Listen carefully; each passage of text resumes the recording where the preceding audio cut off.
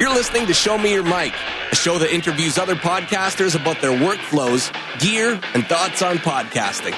Your host is Chris Enns, a podcaster who's hoping to learn more about the craft by talking to fellow broadcasters.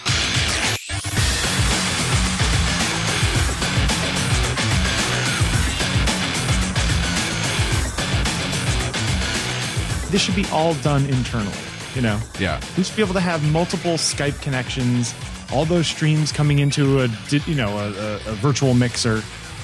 You know, there was that Wiretap Anywhere. Yeah, Wiretap Studio, Wirecast. Yeah. And it stopped working with Lion and now Mountain Lion because they changed the APIs. But it would have made everything so easy. It's like I could just take my Skype output and input it into GarageBand or Logic or whatever, you know. Yeah. And now I got to go out to come back in to do the same thing. It's like I know. Really frustrating. You've probably come across Soundflower. Yes. Yeah. I have a degree in music production. I went to Berklee College of Music in Boston. I could mix things on SSL consoles, 2-inch tape. Like, I can't get Soundflower working for the life of me. I know. Does it actually work?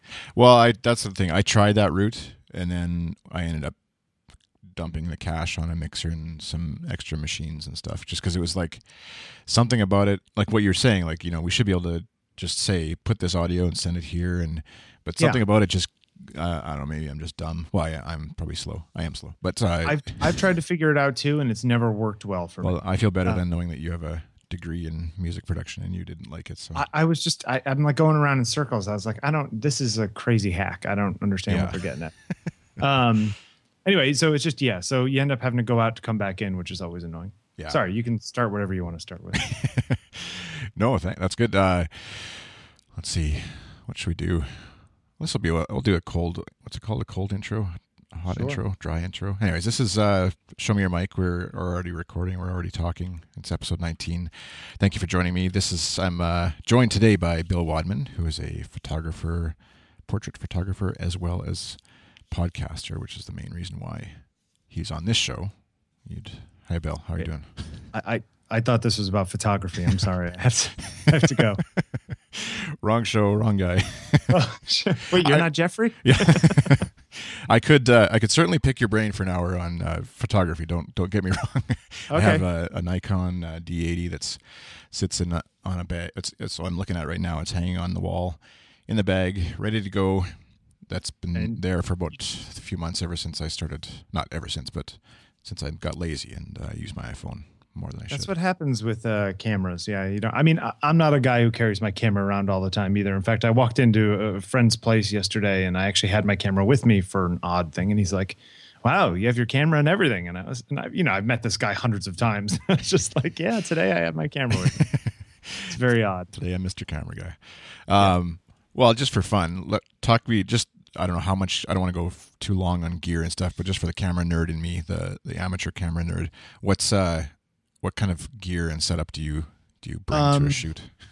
It depends on the shoot, but my standard kit is a Canon 5D Mark III with a bunch of prime lenses. So 35 1.4L, 50 1.2L, 85 1.2L. Really fast primes, big, heavy, annoying things.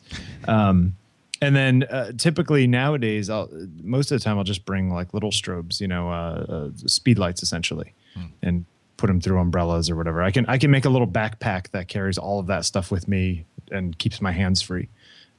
So it's funny. Yeah. I'll do a gig for a magazine or whatever it is, and I'll be making plans with whoever I'm going to see, and their assistants will be like, "Well, do you need to come in like an hour before and set, and you should use the freight elevator?" I was like, "What are you talking about? I'm bringing a single bag." So you're it's always tough to look at a photographer's portfolio and kind of gauge, the size of the infrastructure that this particular photographer brings with them to a shoot, let's say. And right. So you're more of the like low key that show up, and looks like from your photography anyways, there's, again, this is not a photography podcast, so I apologize for folks tuning in to hear about podcasting. We'll get to that. You can skip ahead. Maybe we'll guess, 10 minutes or so. But, they're very well, like awesome shots, first of all. And, thank you. But yeah, it does all often look low key, like an environment. It's not a studio necessarily, or doesn't look studio like. Yeah, I do a lot of environmental work. Yeah, and the trick is to make lights not look like lights. You know, you want them to look like that light just happened to be there, even though it definitely was not. You know, Yeah, that's the goal. I said that on Twitter one day. I was just like, you know, the key to lighting is to make lights not look like lights. And people started railing into me, and I'm like, you guys, I'm not saying 100% of the time. I'm saying, you know, it's like people, you can't say anything on social media. No, you can't make any sort of statement without somebody coming. Well, yeah, you know, I mean, it's the same with podcasting too, right? You know, you're gonna have 9 people who agree with you and one person who's you know, got their feathers in a ruffle. Yeah, it gives you a 1-star review and iTunes. Yeah. And Exactly. because you said one thing about a mic you like or something. Exactly. Yeah. Right. Yeah. So yeah, that's funny because I was listening to your first episode and your most recent one, which is, as of this recording, is episode 58, because this will be out actually in a few weeks. So you'll probably have a couple episodes then. I think is it weekly, right? Episode shoot weekly, yeah. Recording you do shoots. I'm going to mix up my terminology. Sure. But I think must have been episode, the most recent one, where you had some feedback that was less than pleasing from somebody. Yeah, sure. It's you want me to talk about that or not talk? Yeah, that's what I was gonna say. Just, you know, it's something that podcasters, maybe when you get started, you kind of like, you crave any sort of feedback, but then maybe at a certain point, kind of like, okay, well, it's nice to have just, you know, nicer feedback. And you know, it's one of those things where you're going to hear from the minority, and the minority tends to be the people who are, you know, cranky for some reason or another. So, you know, the funny thing about this particular thing that we were talking about a couple weeks ago was that the guy loved the show. His issue with the show is that it hadn't changed into something else. And I was like, he's like, I'm 50 something things in, and they're like, you know, they have the same format and they're talking about the same kind of stuff. And I was like, well, that's what our show is about. Our show, you know, it's called On Taking Pictures, but really what it is about the creative process. It's about inspiration. It's about, you know, getting over blocks. It's about trying new things. It's about refining old things. You know, it's about all of that kind of sort of the existential angst of making art as much as it is specifically about photography.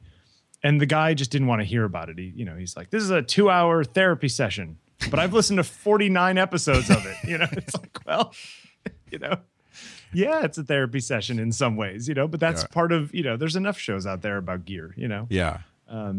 So it's interesting. You can't make everybody happy. And at a certain point you have to stop trying, you know, especially when when numbers get bigger and people are listening, and then, you know, you're going to have people who will love anything you do, and there's people who will turn it off. I mean, this is the same for, I mean, even my photographic work, you know, sometimes I show my pictures to people and they gush, and then other people look at it and they go, usually the people I'm trying to get to hire me. Yeah.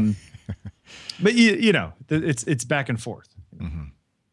Yeah. And that's, I'm trying to think of a few different angles to go in, because when I was preparing for this interview with you at first, like you'd sent me a contact or whatever through the website, I think. And then I thought, oh, photography, right? And I'd seen I'd seen the podcast on 5x5, but I just haven't. There's, you know, so many podcasts, I haven't listened to all of them yet. So little time. Yeah, exactly. And I did at first glance. I thought, oh, it's probably like you know, this f-stop is best for this lighting situation. Yeah. Well, you know, that kind of show. It is the exact opposite of that. Yeah. Yeah, and that actually knowing that now, having listened to the 2 episodes that I did, the sort of most recent and the first one, it is kind of like you don't have to be deep in the photography stack, so to speak, to appreciate what you guys are talking about and enjoy the perspectives you bring to photography as well as art in general, right? That's yeah. I mean that. Thank you for saying that. That's our goal. There are a ton of photography podcasts out there, right? I mean, and almost all of them are essentially reading the press releases of the last week. You know. Nikon will be releasing. It's like, who cares? Yeah. You know, everything that's out right now is the best camera that's ever been made in any way, and none of it is stopping you from doing what you want to do. Yeah. None of it. You know. So to discuss why this thing is better, or this lens is slightly sharper when it's wide open and you're shooting a picture of a brick wall, it's like, you know, look, I'm a super nerd. I love photography because it's both an art and a science, right? I like the objective parts of it, and I like the subjective parts of it. I have all my fancy Canon gear. I also have Leicas and Hasselblads and 4x5 large. I'm in it, and I understand why people get into that stuff. But at a certain point, it has nothing to do with taking pictures, and it just becomes a fetish. Like anything else, right? Like car people and whatever, paper Podcast people and people. Podcast gear people, right? And so, when we started the show, we were trying to do something different. There are interview shows where the Candid Frame with Iberian X Perillo, which is a great podcast, friend of our show as well. And he's a couple hundred episodes in, and he does weekly interviews, or I think it's weekly, with a different photographer each time. So he spends an hour and a half talking to a photographer about their process, about this project, about this, that, and the other thing. And I've been a guest on the show and that kind of stuff, and it's great. But the problem with it is that, if there is one, is that it's an hour long. So you get that person's statement at that particular time. You don't see growth over time. You don't see change over time. You don't see the ups and downs. You just get a snapshot, as it were, ironically. Yeah. And so yeah. Sorry. You probably have better questions than that. No, I have nothing. That's it. That's actually all. Because I was going to say, when I was doing research, all I ended up kept doing every time I'd go to the page, the page, because I guess I should say, for folks who don't, or maybe not familiar with the show, you're On Taking Pictures is the name of the show, first of all, and it's through 5x5, 5x5.tv. Links will be in the show notes here, sskTN.com, and this is episode 19 of Show Me Your Mic. But so you're on 5x5, and it looked, as far as I could tell, did you start with episode 1 right from the get-go was 5x5? No, we moved to 5x5 somewhere in the 30s, I think. Okay. We did it independently for the first 6 months or so, but I've known Dan for a couple of years now, and in some ways, it was actually his idea for me to do this show. I've been doing a podcast with my friend Dan Gottesman called Circuitous Conversations with Bill and Dan. And you can still go listen to it on iTunes or wherever finer podcasts are sold. And Dan and I would get on and we'd start talking about stuff. And we'd talk about, cameras, and that was much more of a tech show. We'd go in deep of why, lenses are a certain way. And then we talk about Macintoshes, and we talk about our first computers, and we talk about our favorite movies, and we talk about whatever came up that day. And we did that for about 2 years. So there's about 100 episodes. And they were great, and it was fun. And it felt like we sort of got to the point where we were searching for things to talk about, Mm-hmm. While I was doing this, I met up with Dan. I took his picture down in Austin. I was down in Austin visiting my sister at the time. And, I called him up and I was just like, hey, let's, take some portraits. And we met up and next time we went down to visit my sister, I met up with Dan again. And he was like, you know what you should do? You should do a podcast called On Taking Pictures. And I was just like, that's a really good idea.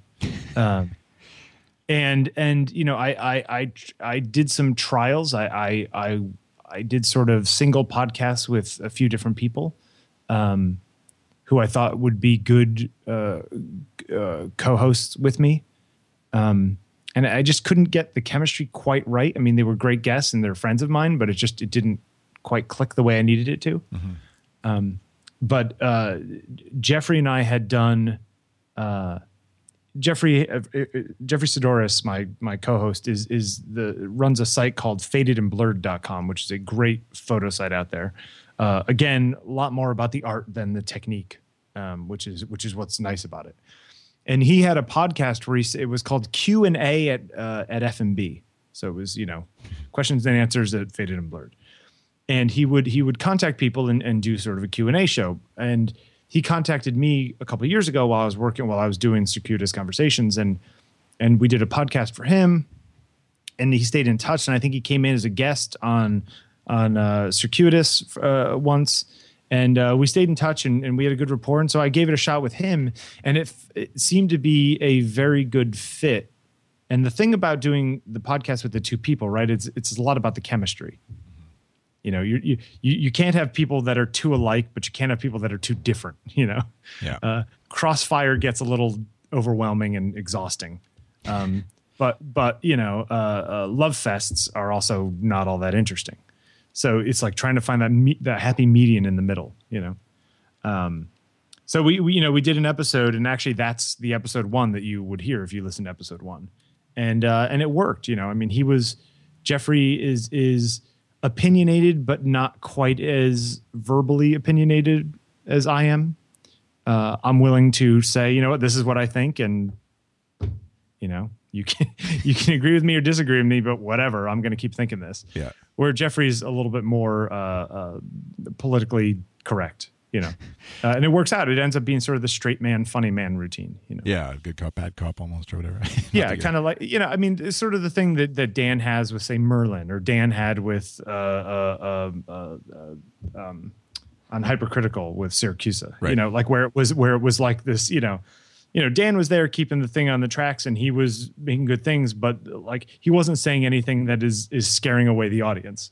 Where, you know, sometimes Merlin will say something that is like, "Whoa, Merlin," you know. Yeah. But that's what makes the show interesting, is the interplay between the two. Yeah, and that's what listening, knowing now that was, you know, episode 1 was sort of the first, not exactly the first time you guys had talked, obviously on Skype and right. recorded, but more or less, and it definitely came across like you guys. It was a rhythm. There's that rhythm, and because it's hard over Skype for anybody. I'm assuming if somebody's listening, they've tried to do a podcast, but maybe you're thinking about doing a podcast. There's a certain amount of, like right now, you and I have it's a decent connection, and there isn't a lot of lag. It doesn't feel like, and I know Dan and other podcasters sometimes pay attention to Skype's like little stats window and stuff on sure. drop packets and stuff, and I just can't do it because I'm not that talented, I guess.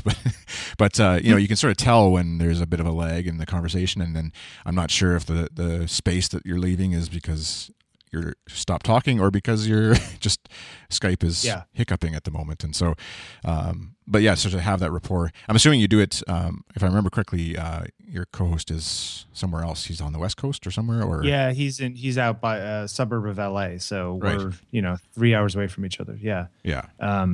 You know, how do I say this? I personally don't mind when there's silences.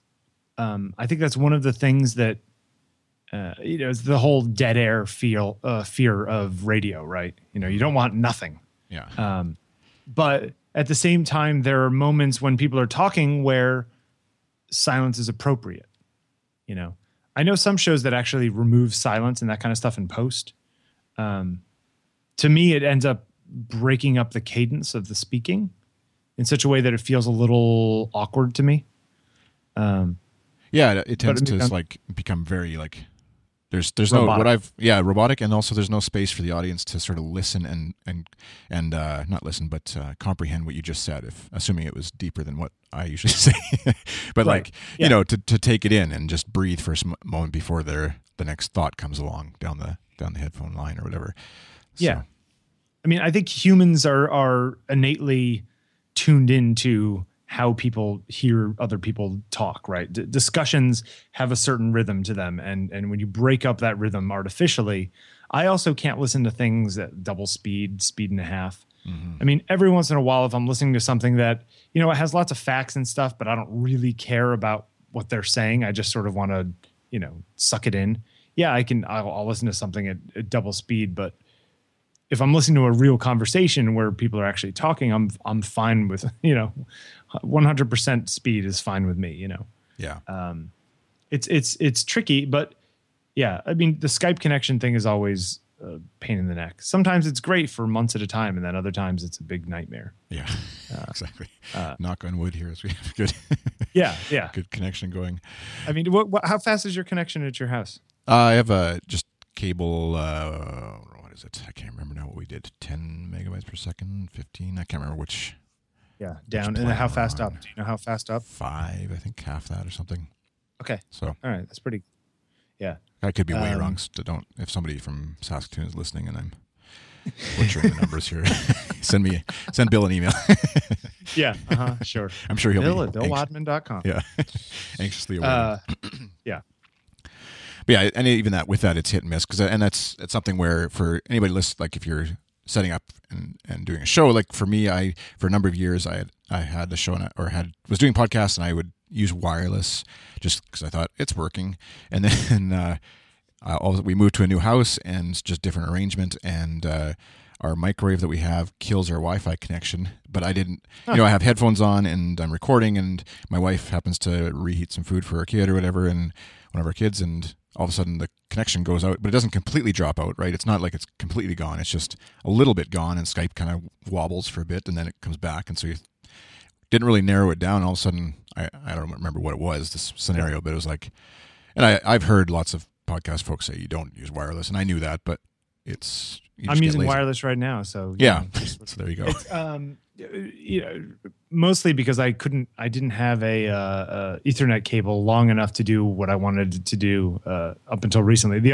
Last week I ordered some stuff from Monoprice, and I was like, I need to get one of those. Need to get a couple Cat 5e cables, Yeah. So I ordered some, but they're sitting here next to me. I haven't plugged them in yet. Yeah, and that's what I mean. 99% of the time it's fine. And then it's just that few times. For me, it was the like Panasonic microwaves and wireless apparently is a known issue, a common issue. Bad shielding. Yeah, well, and they have a certain, not this is a microwave podcast, but they have they're a really good microwave because of this thing they do, and somebody can probably bang their head against the wall right now listening, thinking, why isn't he explaining this properly? But this magical thing they do as far as actually, heating at different levels, but that's what causes the issue with wireless. Oh, interesting. Knocking it out. So anyways, I digress. Some of the things like you'd mentioned, you took a photo of Dan, and there's when I was looking through your site, there's familiar faces that I see, like Zay Frank actually was one that stood out to me because, sure. Anyway, I think he's still using it as his Twitter. I forgot to double check, but he uses it for a lot of stuff. Yeah. And so it's funny just seeing this picture that I've been staring at off and on, every time he tweets something or whatever, and then all of a sudden it's like, oh, you're the guy who took that photo. That's really cool. Brian Brushwood, Malcolm Gladwell. Yeah, Brushwood, and I've shot Andy Ihnatko. I've met a lot of these guys now. And it's fun meeting them and talking to them as normal people because they're all very nice guys.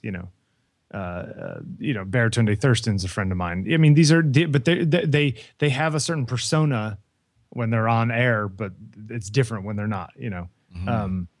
So do you feel like you have a persona, on air persona? Actually, I'm better at speaking on the air than I used to be, right? Because I've just, you do it for a few hundred hours and you start getting good at it. Mm-hmm. But I think that I am very much who I am. And I think that and my co-host Jeffrey is very much the same way. And I think that sort of authenticity is a lot of what people feed off of when they like the show, right? They know that we're not putting on a face. We're not, hello and welcome to On Taking Pictures. We're not playing that game, right? It's a lot of the discussions that we have on the show are the same discussions that we have off the show. Sometimes I'll call them up and start talking about something. I'll be like, damn, man, we should have recorded this. This is a good conversation. And so you get into these back and forth kind of stuff, but persona, as you get to the point, and I am by no means like, our show is good size, but it's not huge, but there's a point at which you have to start being careful because there are crazy people out there, Yeah. So you don't mention your home address and you don't, those kinds of things. Right. But you can't go crazy with that too, because, I think on my website, I need to be found. So I think my phone number's on my website, so, okay, you're going to, but what are you going to do? Right. I also have a business beyond podcasting. Yeah. So I was going to say, cause you do have whether it's a persona or not, whatever you want to call it, but you do have as an artist and a business, you do have to put yourself out there to begin with, whether or not, whereas some podcasters, this is like the thing they do to escape and do their thing on the internet, whereas their day job is packing boxes somewhere or whatever. Yeah. My partner, H.A. Conrad has a day job. She works at a big sort of thing in New York City. And, she just started a zombie podcast 3 weeks ago, so, and she got off. Share the link, or is that? Sure. It's a reanimatedpodcast.com, or it's called Reanimated. So you can find it on iTunes and stuff. Cool. I think there are 3 episodes in. And when she got off the call the first time, she was doing it with a friend of hers out in California as well. And she got off, and I said, "Well, how was it?" Because I wasn't really listening. She doesn't want me to listen. And she goes, "You guys make it look easy." I said, "Well, you have to remember, I did 100 episodes of this other show, and I've now done 60 episodes of this show. I've done this a lot more than you have. So that makes sense that I'm better at it than you are." But it is funny that it is something you have to work at, right? I mean, it doesn't come naturally. Yeah, and even picking something that's to use a Merlinism, something that's in your wheelhouse, because I know I've tried over the years different topics and podcasts, different, just like you said, with different friends, even doing a sports podcast, thinking how hard can it be just to talk about a sport that we watch, and then it was kind of like, this is actually really hard to do. We don't, as much as we can grab a beer and talk about hockey or whatever and stuff like that, but then actually making it interesting to other people is the Wait, key. hold obviously. on a second. You're Canadian and you like hockey? Shocking, eh? Yeah, but hey, you have 2 hockey teams in New York. There, you shouldn't be. Do we? See, that's how far I go with the sports. There you go. That's where I just lost half the audience. Yeah, oh no, I'm with you on the overall the sports ball commentary that often happens on Twitter and stuff like that. I'm not rabid. We don't have a professional hockey team where I live or anything like that, and so it's a bit of a.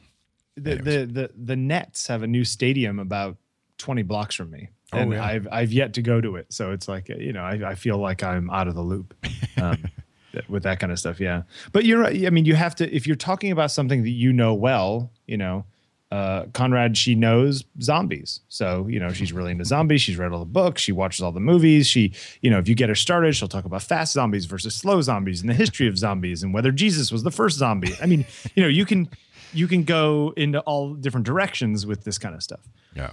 And, so for her, I mean, she's talking about something that she would talk about normally. And I wrestle with creative questions constantly. I'm constantly fighting to make stuff that makes me happy, and a lot of times it doesn't work. And that's frustrating to me. And sometimes I'm on a roll, and I'm just like, bring it on. I just shot these 3 things for magazines, and they all came out good. I could shoot the world. Perfect. You get in these sort of bipolar ups and downs, manic depressive things. And then other days I'm like, I don't even know why I have a camera, and there's a question actually. I mean, in the photographic world, do I want my clients, do I want some guy at an ad firm listening to the show and hearing me, in the words of the guy who gave us the bad review, whine about my lack of creative resolve?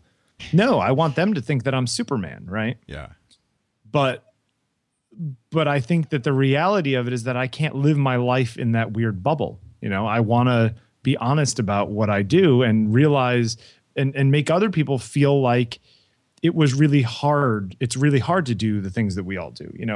I remember reading in elementary school, they talk about the founders of the U.S. Constitution as these geniuses who came up with this document, and it's perfect. And there's people in the U.S. government, at the Supreme Court level and stuff, who think that basically the U.S. Constitution is the word of God, and it's perfect and should never change, and all this kind of stuff.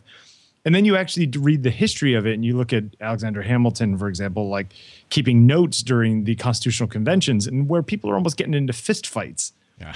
About things that are in the Constitution. And you think, you know what? It's a dirty, dirty thing to make anything. Yeah. And no one wants to talk about that stuff. They just want to put out the thing. You can look at my portfolio and say, oh, wow, what lovely portrait he takes, what have you. And thank you. That's very nice of you to say. But you don't, I'm showing you the 200 best pictures I've ever taken. I've taken 200,000 pictures. So I'm showing you a very, very small percentage of all the pictures I've taken. So they're not all perfect, Yeah. But people want you to think that you want people to think that they are, Yeah, and it's a bit like I don't know if in the States you had this commercial, but I remember there's a Rice Krispies Rice Krispies commercial or something like that about making Rice Krispie squares. Are you familiar with? Yeah, sure. Yeah. And like Man, now I got to go buy some Rice Krispies. Damn you. This podcast is brought to you by no but it's commercial like showing the mom or the dad or whoever it was. Probably at that time it was the mom because it was when I was younger and that's what you did on commercials. But they pretending like she'd made it, took all this work to just make simple Rice Krispies, and everybody appreciated it so much because the work she did. And that's something you would, which I think that goes back to when I see a photo that you've taken. For me, maybe it's just because I'm I aspire to be a fellow creative person who sees the value of what looks to be simple, the hard work it takes to make something look simple. And so I see a photograph you've taken and know that it's not just, hey buddy, let me take a photo and quickly snap it and away you go and done. Right. Yeah. And something you had said, I think it was, again, I forgot to know whether it was the first episode or the last episode, but I think it was you that said this too, but hundreds of throwaways before you get that perfect shot, which is like what you were just talking about. And I was wondering, how do you see that applying to podcasting, where it is you could debate whether it's art or creativity and where it all falls in that, and business and all that kind of stuff. But we're not, you and I recording, I could edit it a bit afterwards, let's say, if I really flub up or whatever, but more or less it's going out as we record. I don't know if that's what you guys do as well. We can get into that. But and unless there's a big super mix up or we drop our connection, like sometimes I'll cut that kind of stuff out, but otherwise it's what we say. Yeah. And so with the spoken word of a podcast versus what you do professionally with photography, is there a desire to sort of strive for that same level of perfection, or is it kind of more like this is I mean, my images are very post-production heavy. I am a big retoucher, compositor, all that kind of stuff. So a lot of my pictures aren't actually taken most of the straight portraits are, but there's a lot of my conceptual stuff that's not at all what there's a picture of Dave Hill on stage with a big thing that says Dave Hill behind him. I mean, I shot him on my coffee table, and everything else you see in that picture is fake. Yeah. Well, the one I was going to say, there's one, I think it was in the kids. Oh yeah, here, the birth one. Oh yeah, right. We have now she's kids. Actually giving birth in the back of a car. No, she. She is in the back of a car, and she is fake mock giving birth. But it was actually in a parking garage. It wasn't in all that kind of stuff. So I have a lot more control in my photography than I do in podcasts. But the correlation that you're talking about actually comes when you talk about the fact that that picture came out great, but maybe the idea that I had the next day with somebody else isn't worthy of my portfolio. And with podcasting, I think that there's some of that happens where, when you've done 50, 100 episodes, not all of them are gold. You're talking about something and maybe the conversation just doesn't spark right that day. Maybe I have a headache. Maybe the topic we agree too much. Maybe we disagree too much. Maybe it just never takes that turn into something different that makes it interesting. And I guess my point is that you can't make natural conversation. You can't guarantee that natural conversation is going to be interesting. Which is why on TV, you watch the news stations, they drum up controversy because then it guarantees a conversation. If you just had smart people talking, a lot of times it'd probably be pretty boring. Yeah.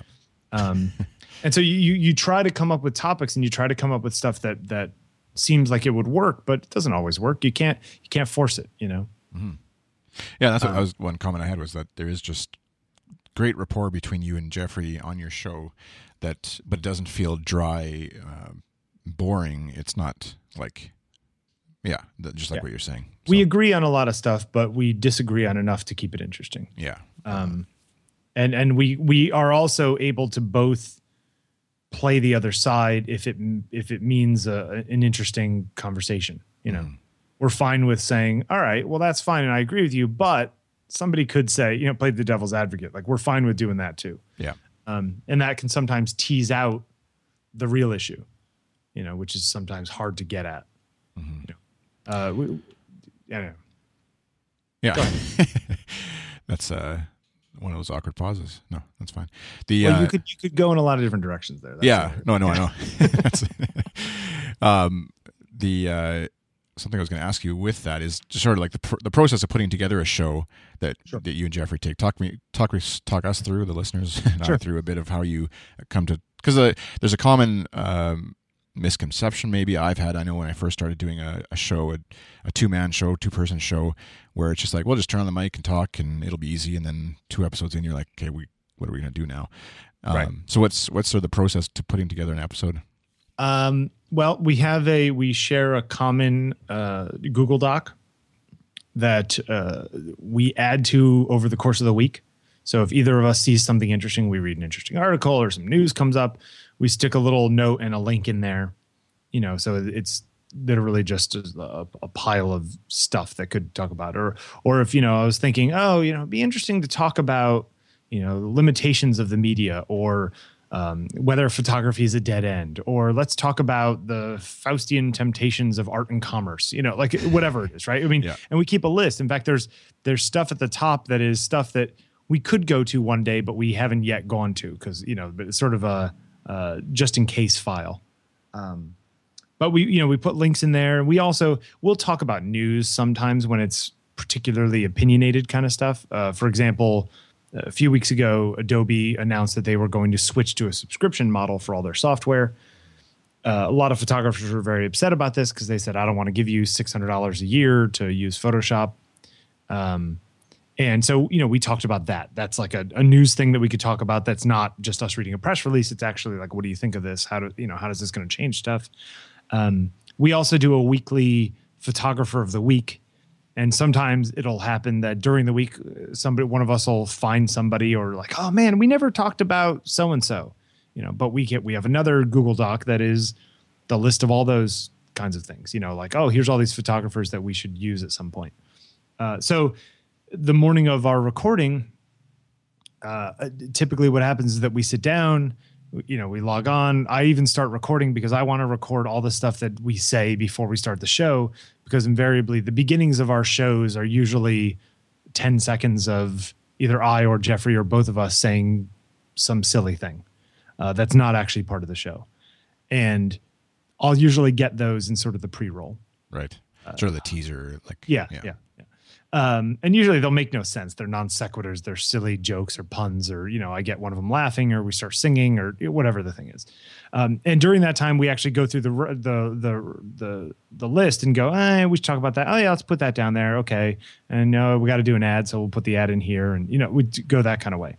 And then we just start rolling it. I think lately, now that we've done it so long, we're getting to the point where we take less notes because we know where we can take it without being explicit about it.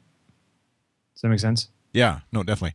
That's what, just from a technical standpoint, do you use a single Google Doc, or are you using a new one for each episode?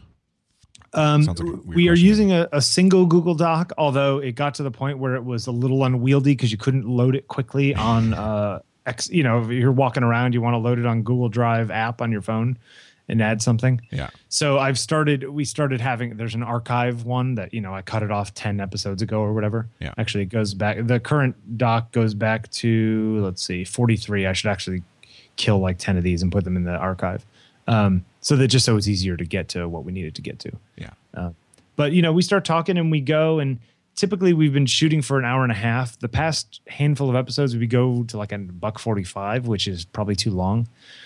But we sort of, you get it. It's that hard, difficult thing where for a while we were landing exactly at an hour 30, like within a minute of it every single time. And it was kind of like, wow, we're actually getting good at this. And lately we've been going over, because I always feel like 50 minutes in, and I was just like, oh man, maybe we should take this conversation a little further before we veer off to an ad or to a next thing, because, I don't know if we're going to make it to 90 minutes. And invariably now we're going over. So I have to start trusting that if I stop the main conversation at 45 or 50 minutes, I'll be safe. We have enough to talk about for another half hour. Yeah.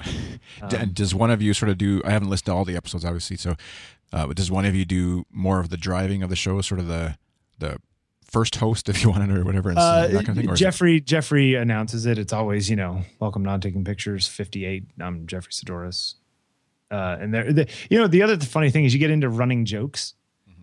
There's a running joke on our show that I am fancy. I'm fancy fancy New York portrait photographer Bill Watt. And the joke with Jeffrey is that he's old, right? He's not really old, but he's older than me. And so, it's constantly like, oh, we're talking about this photographer. I was like, did you know him when you were a teenager? It's like from the 1880s, so there's these constant sort of things like, oh, did you put the tennis balls on your walker this morning? It keeps it silly. And we started a Google group, Google community, I guess it would be Google Plus community. Yeah. And there's about 500 people in there. And initially somebody said, it was a suggestion from a listener saying, hey, it'd be great to be able to have a place where we could all share work and discuss things or whatever. And we were a little ambivalent about it to begin with, and we decided to give it a shot. And so we started one on Google Plus, and we've got about 500 people in there now, and they're great. They're sharing stuff. And then invariably every week there's 2 or 3 people who said, I've been lurking for a month, and, this is my first post, and I love the show, and et cetera, et cetera. And, here's something of mine. And it's very constructive. Like, it's been a place where people leave their egos at the door with their shoes. And it's very heartening for us to go there. Well, I haven't been in the Google Plus group in a couple of days, and you go and there's 15, 20 posts by people, putting stuff up, and you're like, wow, we've actually created a community, an actual community, not just a Google Plus community of listeners who are taking what we're saying to heart and then taking it that next step, which is kind of nice. Yeah, that's actually I was going to ask you because I didn't get a chance to listen to the episode, but I noticed on episode 56, I think it was, you mentioned talking about the new redesign of Google Plus, and Google Plus tends to get. I've had a few different podcasters on who have loved it, and that's where they found me. And because I'll post on there, but I don't, for whatever reason, the listeners that I have don't go there. And there's sort of the 2 camps of people who tend to be like, Google Plus is a ghost town and it's a joke and blah, blah, blah. And other people who loved it and, like you said, have found this sweet community and group of people that sort of congregate there. And so I guess I'm curious. It's not for your mom, right? Right. Which makes it sound like it's a X-rated thing or something, but it's not like it's not. No, it's not you Facebook. Understand what I'm saying. Though. Yeah. Yeah. It's not for your friends from high school. But I think if you're looking for a like-minded community of people who with less noise and less, pseudo-scientific jargon and links to political stuff, for people actually discussing real stuff, it's great. Yeah, that's what I found too, and that's maybe it's just a lot of my peers or the real world, quote unquote, real world friends that I have who sort of shun their nose at it as if it's somehow beneath them to go on Google Plus or what, I don't know, but it's it's a little odd, yeah. And I mean, I think a few thousand people have me in their circles on Google Plus because there's a photographer named Thomas Hawk, and and he put me on his list of, I don't know, it was 100 or 200 or 500 photographers to follow on the web or whatever, and I was one of them, and so a bunch of a few thousand people added me, and it was like, all right, this is really weird that I have more followers on here than I have on Twitter, say. I think I haven't checked my and it's but I don't really write here all that often. Maybe I should. Well, I've been trying to get better at it. I mean, I announced the show on there and I put up new work I'm doing on there every once in a while. But there becomes a question of what are you doing how do I put this? Social media stuff. Is it to get the word out? Is it to make yourself feel better that people liked or +1 whatever it is you're doing? I mean, you start getting into these really weird narcissistic things of, what am I doing spending the time on this for? Is this actually getting me more work or making my work better? Or is it just a big ego boost, Yeah. And that's a question that, constantly ask. Anyway. And is there the other angle on Google Plus I was going to ask you about is, and maybe I guess folks could probably listen to the episode and you'd probably talk about it, but in brief, I guess, I've often heard that photographers love Google Plus because they don't mangle your images, et cetera, like Facebook used to, or maybe still does to a certain degree. I think Facebook's gotten a lot better. I don't post a ton of work on Google Plus, but then again, I don't post a ton of work on social media in general. Right. I'm one of those guys who, I have if you want to see my work, I have my website. I have a blog on taking pictures, which is originally where the name came from. I've had that for 5 years now. And I'm one of those photographers who likes to control my work a little bit. I don't put it on Flickr. I'm not putting it up everywhere for everyone to see all the time, because it's like, you know what, you know where I am. Go look at my work where I can present it in the way that I want to. But yeah, I mean, the nice thing about Google Plus, especially now, is that you can put up essentially full res images, and people can look at them at whatever size their screen is, which can be great and it's fantastic. And I think a lot of that also comes again back to the idea of the community of people who are on Google Plus. That a lot of photographers are on Google Plus, so they get better talk, between each other. But you also get to the question of, okay, yeah, if you're learning and you want to talk to other photographers and whatever it is, but like, okay, so we have thousands of photographers, I'm assuming they're photographers, listening to our show. That does not get me any more work, Yeah. I'm not getting hired by other photographers, Yeah. So, a lot of people say, oh, do you do the podcast? Because, it's like, okay, I guess it's something of a calling card and other people would get to know me. But Jeffrey and I would do it anyway because we like talking about this stuff. And I think those are the shows that differentiate themselves from the ones that people do because it's an opportunistic thing, Yeah, and that's actually one of my questions way back from the beginning that I was going to ask you about is did the podcast sort of start out as a promotional effort to raise business and awareness about both of your paying gigs but yeah, not at all. Yeah. I don't think that any of the people who really hire me listen to my show. Although the funny thing is that a number of friends or acquaintances of mine who have nothing to do with photography listen to my show. I have actor friends who listen to my show and, that kind of stuff.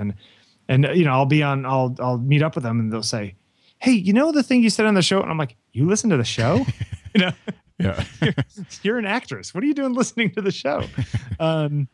You don't care about photography at all, but I guess that says something about the topics of discussion that we have, Mm-hmm.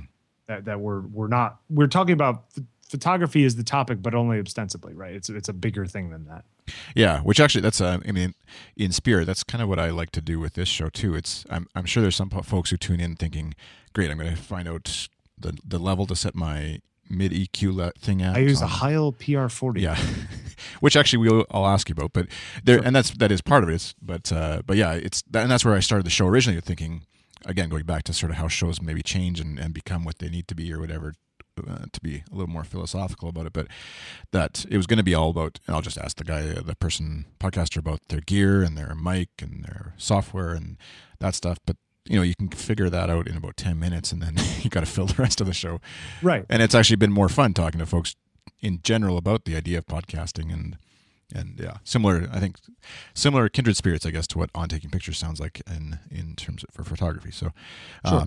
So on that note, having said I don't talk about that, what kind of gear do you guys use to record the show? Let's see. I used to use a Studio Project C1 mic because I have some recording gear from back in the day when I used to do that kind of stuff. So I had better mics than your average person would ever have sitting around. And I used that for a while, and then I kind of got to the point where it's the problem with the the condensers. They sound great, but they pick up a little too much stuff in the environment. So a little while ago, I ended up investing in a PR40 just because I figured, if I'm going to do it, I might as well just go all the way. So I use a Heil PR40, and I have a little Mackie Onyx Blackjack. You know what those are?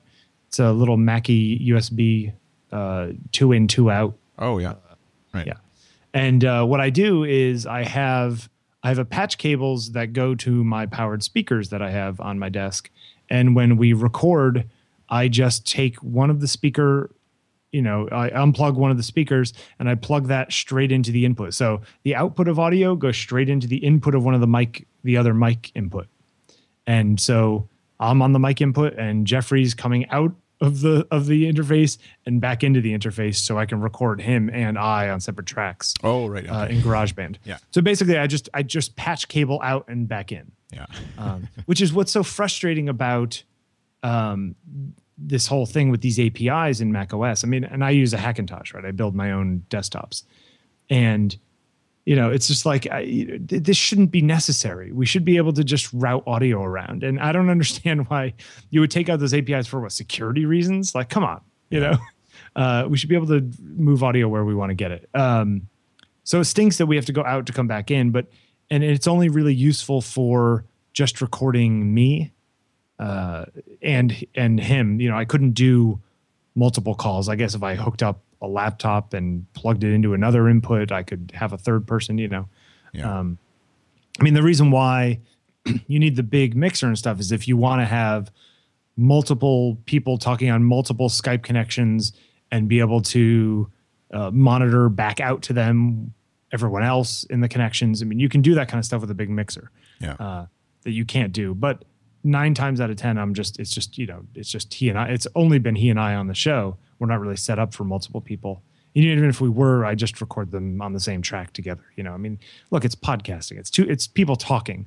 It doesn't need to be, polished to the nth degree. Yeah. We record for an hour and a half, maybe a half an hour before that. So we start at 9, which is 6 a.m. his time in California. Yes, he gets up that early because he's old. That's dedication. And see, it's just because he's old. He wakes up anyway. And he's gotta take his pills.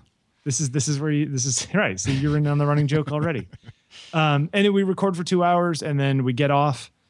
And I edit, clean up, find something for the front, put the music in, export out, do the, tag it in iTunes and upload it to Dan's CMS. But it's usually up by say noon, right? Which is, you do it and you get it and you're done. Some people will process and edit all day long. They'll take 5 hours to put the thing together. It's like, just finish the darn thing, Yeah. I don't know. Yeah, no, and now this is 19 episodes in. I've had a few.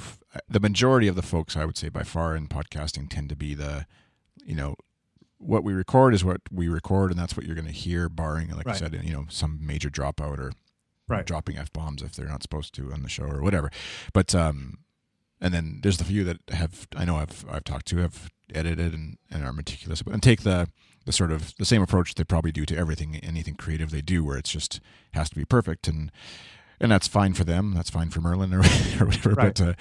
But it's there's only so much time in the day, and maybe if it was a full-time gig, I guess I could see where. Maybe well, look, I understand that with Radiolab, where they're NPR intercutting multiple tracks, and there's beds of music or beds of sound effects or beds of conversations going on stacked over each other, and things are coming up, things are going down. But if we're doing the same thing each week, I don't need to. I just maybe the levels were a little different this week, so I got to pull up or pull down one of us to get it right. But we've got the sound pretty much down. And I was using Logic for a while, but Logic kept crashing, or rather, it would stop recording at about an hour for some reason, and I have no idea why.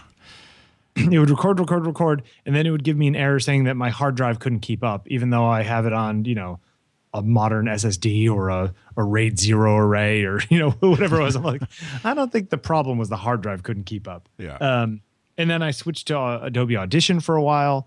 And then I was editing. We finished a show. I hit save and started working on the show, and Audition crashed. And when I opened it up, it had deleted all of the audio files. Oh. And I was like, what? How did that even happen? I've coded stuff before. I've, written software specs. I've designed stuff. Like, how could that possibly even happen? And it happened. So I was like, I'm done with that. I'm going back to GarageBand because GarageBand doesn't seem to crash. Yeah. No, keep it simple. The Logic one, actually, it kind of freaked me out because as you were saying that, I looked up and we're right around an hour. I'm recording in Logic. Yeah. So you'll find out, I guess, pretty quickly if this gets edited all of a sudden and chopped up. But no, there was I had that for a while, and in case someone's listening and does want to stick it out with Logic, there was, and I don't want to go into my preferences right now while I'm recording because that's just asking for trouble. But there's a setting. There was something to do with, it was shoot. I'll have to look it up. It was either the not the delay, but the shoot.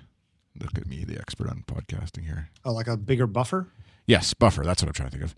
That I upped it or whatever I did. I can't remember. And did you have the same problem? Did you ever have it stop recording? Oh, totally. It was doing that where it would just, out of nowhere, like nothing. I'm meticulous about making sure I shut down, like eject hard drives, turn off Dropbox. Nothing's running. No other apps are running. No programs. Nothing syncing. Nothing. But come on, even at the same time, these computers are so damn fast. Oh, I know. Why should we have to turn off anything? I chalked it up to my, like on the iMac that I record on is a 2007 model. So it's not like it's brand new. It doesn't have SSD or anything. So I figured, well, maybe it's getting old, like your co-host, and is needs a little break. So I thought I'll at least give it the rest of nothing else running, and then, but yeah, it still kept doing that, even though it had been working fine for whatever months before that. Just like all of a sudden out of nowhere, it would just randomly shut down. So or stop recording, and yeah, when I changed the buffer setting, then it just magically started working again. So okay, so maybe I'll start using Logic, but even with Logic, trying to you don't export, you bounce. It's like, come on, people, can I just everything you see on the screen right now, I want to turn that into an MP3. How hard is that? Yeah. Anyway, so yeah, so I mean, our workflow is pretty lean, right? I mean, it really is just a conversation between the two of us. Yeah. And again, sometimes it works, sometimes it doesn't work. Sometimes we get off and we go, "Wow, that was a really good show." And other times we get off and we go, "That was okay." Yeah. We'll do better next week. And something that being with 5x5, so I know I don't know how much of the access you have to like Dan's CMS thing were for making show notes. I know I've heard from other hosts I've interviewed with 5x5 that Dan's got this bookmarklet thing that you can just. Yes, he does. And it's like, to me, he could package that up, probably sell it for $50, and he'd sell a ton to every single podcaster out there, because that's like the bane. It does make it handy, although I guess if you guys already have it. Sorry, go ahead. Yeah, no, we have it, and we use it. It's funny that actually Jeffrey's, for whatever logistical reason we haven't gotten around to, doesn't have an admin account on 5x5. I do, and so he puts links in the show notes, and then I click on them, and then I press the bookmark. So there's like a little bit of okay, this is just silly. We got to actually, that reminds me, I should write Hattie and get that done. But there's those kinds of things. Yeah, I mean, it's custom, so his system does exactly what it needs it to do. Mm-hmm. But the fact that it's custom also means that there's things that are not well documented, or whatever it is, right? That you're just like, what? And then you ask him about it. He's like, oh, you should never do that. And I was like, how am I supposed to know that I should never do that? It's a button on your site, Yeah. I mean, I love Dan, but he's been a developer. He thinks he's one of those guys who thinks everyone should think the way he thinks, which a lot of us do, right? Yeah. But yeah, what's nice about it is that it's very lean. It does exactly what it's supposed to do, and it's built exactly to his specs for his network. When we were moving the show over, there was like a period of 3 weeks or so, or no longer than that, where it was like, oh yeah, let's do this, let's make it happen. And we were waiting for Dan to write a script to pull all our shows in. And, like a week would go by because he's very busy, and they were looking for new office space or whatever it was, right? Yeah. And I got to write that script. It'll take me a few hours, like, whatever. And we'll do it. Delay. And I was like, Dan, just set up an empty show, and I'll sit here and I'll watch, Deep Space Nine. And I'll just copy and paste the 30-something episode. You know what I mean? Like, It's like, it'll take longer to write the script than it would for me to just do this brute force. It only has to be done once. Yeah. That's the classic programmer issue of exactly. Yeah. And look, I've been there before. I want to automate things. I've written my share of PHP and the rest of it. But in this particular case, I was like, let me just do this. And he set up the account, and 4 hours later, I sent him an email saying all the shows were up, and it was like, oh. But he's a busy guy. They've got like 53 different shows over there. I don't know how he does it all day long. I mean, you and I are talking here for an hour. He's talking 3-4 hours a day. Yeah. I find, I don't know what kind of headphones you have, and it doesn't matter the gear exactly, but I have they hurt. You say? Yeah. Yeah. Like I come out of like doing this interview, I'll go upstairs and grab a drink or whatever and say hi to my kids or whatever. And I just feel like my head is kind of compressed or something, and I just need to like breathe, let my ears breathe. I'm a big audio dork. I've got a very fancy stereo and all the rest of it, and I use really high end headphones. So I have like really nice top end Sennheisers, the problem is they're sort of open air, so you can hear stuff out the side of them. I also have pairs of Etymotic headphones, which are these high end in ear things that are great, except when you have in ear monitors in while you're talking, it all sounds like this in your own head. You start, you hear yourself inside your own head. It's like it's like talking when you're wearing earplugs, right? Yeah. It's really unnatural. So there's this constant battle, this fight to come up with something. And what I end up using are these AKG like 240s or whatever they are. And they're fine, but your ears get sweaty and it's a little uncomfortable after an hour. Podcaster ear sweat. That should be a name of the title of the show. Yeah. I mean, that's the other thing. During the show, we'll just write down things that each other say that are cute or could be titles. Yeah. And after the show, what do you think? Should we use, this one, or this one? And we decide. Because that's the other thing I was going to ask you with 5x5. You're not doing live streaming, right? No, we're not. We've discussed it with them, and I think we could probably get it to work.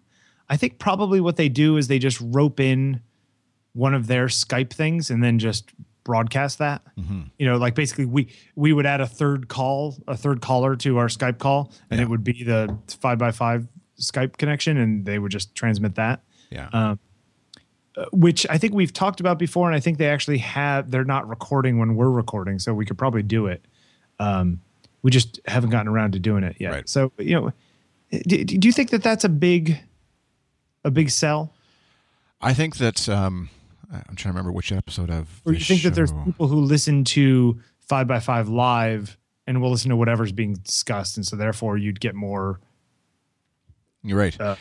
Well, I've interviewed Dan and Hattie. Actually, I interviewed Hattie a little while ago, episode 14 of this show, and that the Hattie interview actually was kind of distracting just because there was the live thing going and the chat room was going, and I hadn't expected it, and it was just I've done another. I stream out live here, but right now we have.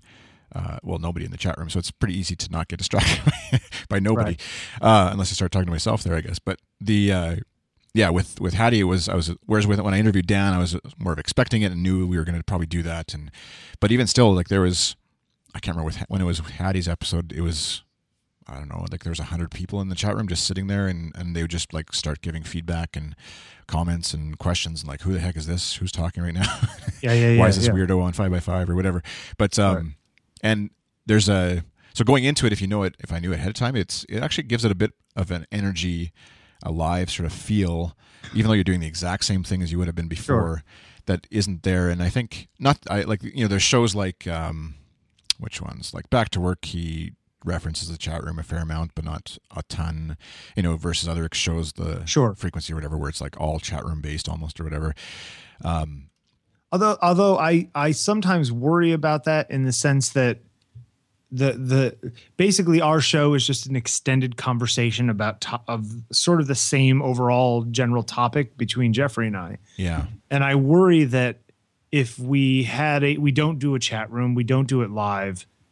And I worry that if we did, other people inputting in it would change the dynamic. Oh yeah. And for sure. I think it's something, it's not a given thing. I think that a show is worth doing live. Right. It's like, this isn't a group conversation. Right. This is a conversation between us. And if you're listening in, that's fine. But the minute 3, 4, 50, 100 people get involved, then it's just a madhouse. Right. Well, you think of, what's Alec Baldwin's NPR show? Or it's not NPR, right? It could be. I know anyway, it. Yeah. Okay. Anyways, but you think about him. I mean, you and I aren't Alec Baldwin, but like he does this intimate conversation with a fellow. For yourself, Chris. I can aspire to be Alec Baldwin, I guess. What was I going to say? Oh, he does. He has this intimate conversation with a fellow famous person, and you put an audience in front of them, and they would instantly, whether it's pandering or performing or whatever. Sure. And same thing here, like we talked about earlier. Like you have a performance voice, and I think once you sort of consciously recognize people are listening live at the moment, then you at a joke you kind of look for a reaction, or you may change what you say. Yeah. So I think you could do it. What I think would be good for you, like I think there's a good avenue for it for promotional purposes, just to get more listeners of your show, because they wouldn't necessarily otherwise tune in, and that's where the live aspect is kind of nice. Because even this show, like I know I'll tweet it out, and today nobody happened to be, because I didn't really do any prep or pre-announce it much ahead of time. But other times folks will just tune in for 5 minutes to hear it because they wouldn't go through the trouble of downloading it through iTunes and subscribing and Sure. all that kind of stuff. And I think that's where it's warranted. And you can just ignore the chat room and you don't have to pay attention to it. But yeah, anyway. Yeah, no, it's I go back and forth on it, and we haven't quite decided. Yeah. Well, it's maybe a good spot to sort of end. But before we go, I'm going to ask you what podcasts you listen to and what apps you listen to them on. So if I don't know if you need to pull up a player or whatever, I'll do a quick sponsor Yeah, where read. is my phone? Yeah, go do your sponsor. This episode of Show Me Your Mic is brought to you again by Sound Lounge by T-Bone. He does voice audio post-production services here in Saskatoon, but services the world. He does the intros and outros for this show. You can visit his website at thesoundlounge.ca and hear work that he has. He works with other voice artists, so if you need maybe an intro for your podcast, something different just to spice it up, or some music produced for your intros, those kinds of things, he's looking to get into that. He does commercial radio jingles and all that kind of stuff as well, but looking to reach out to some of the podcast folks out there just for a different industry and different business to get into. So hit him up at thesoundlounge.ca. Be sure you tell him you heard about him here on Show Me Your Mic, and so my thanks to the Sound Lounge for sponsoring Show Me Your Mic. So is that enough of a ramble? Sure. I should also say for anybody, he's got a great voice, by the way. Yeah, he does. It's funny because he was in local radio here where I live, and so I know him outside of that, but people I think who know me hear him and kind of it's this weird disconnect of like, I've heard that voice somewhere, like advertising mattresses or something.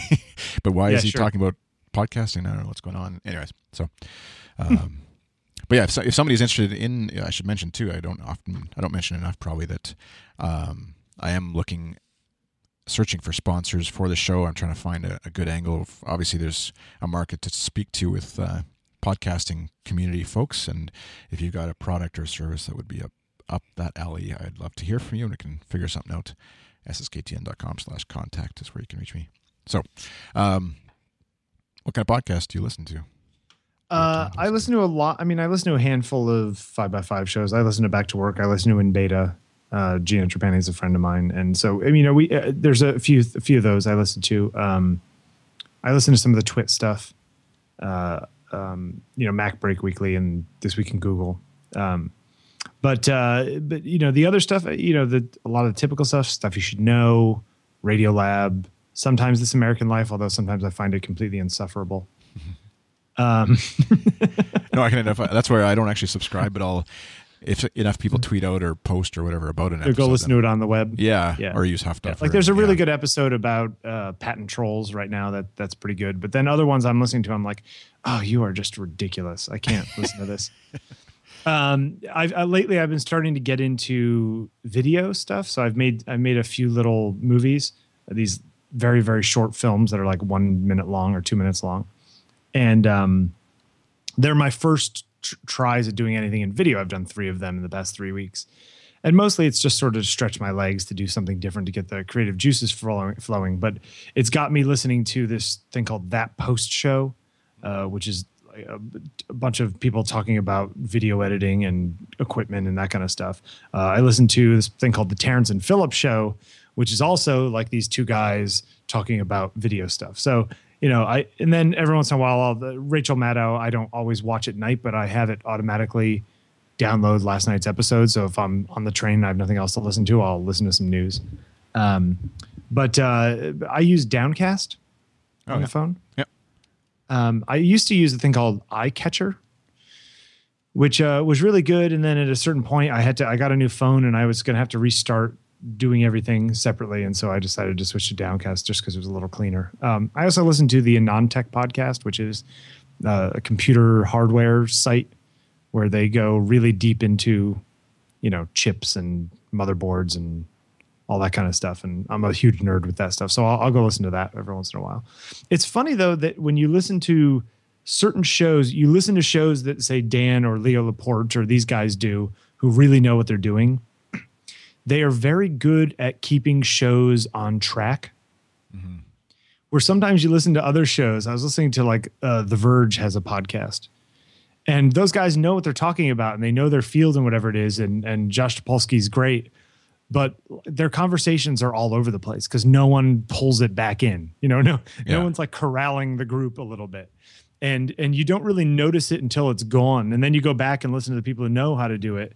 And you're like, wow, they're doing that so effortlessly, like herding dogs, like they're just zooming around the group of sheep, just making sure they don't go in the wrong direction.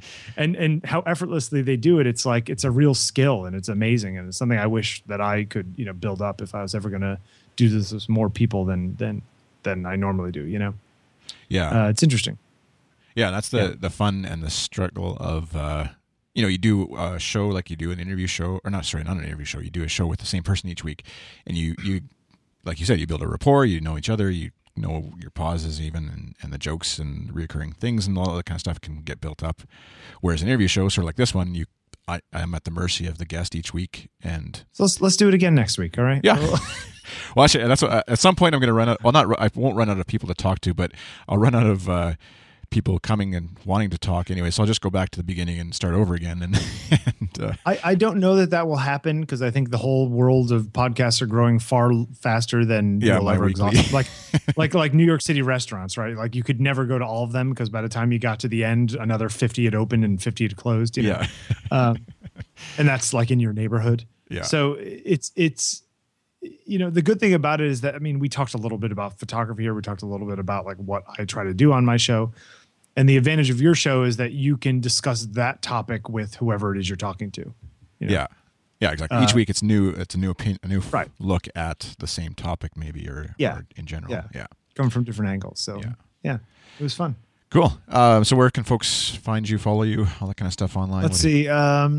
On Taking Pictures podcast is at 5by5.tv/OTP. I'm also at billwadman.com, WADMAN. And let's see, ontakingpictures.com is my blog, Twitter at Bill Wadman. And I think that's probably everything. And where's there's probably some insane URL for the Google Plus group that you mentioned. Oh yeah. If you go onto Google Plus and you search for On Taking Pictures, it comes up as one of the, let's see if it even does. Let's see. Yeah, it shows up as one of the communities right away. There we go. And it's a private community, so you have to ask to join, but we accept everyone. We're just trying to keep it from getting to be a madhouse. Yeah. Cool. All right. Well, thanks, Bill. And be sure to visit his websites. All the links and stuff that we talked about will be available at sskTN.com. Look for Show Me Your Mic and Bill's episode, Bill Wadman, episode 19 there. I realize I actually don't have episode numbers on the page, but I'm sure you can remember his name. And you can follow me on Twitter. I'm iChris on Twitter and app.net. And then also, of course, SSKTN is on Twitter. It's same SSKTN there, and Facebook. I do have a Google Plus group there, and some insanely long thing to find it there. But feel free to join, discuss, talk about this and other shows that I do. And in the meantime, thanks for listening. Have a great day. Thanks for listening to Show Me Your Mic on the SSKTN Podcast Network. Follow along on Twitter at SSKTN or like us on Facebook.com/SSKTN. Be sure to visit SSKTN.com for interviews with other podcasters, as well as learn about other shows we produce, such as Welcome to the Internet, Too Lazy to Blog, and Lost and Lemon.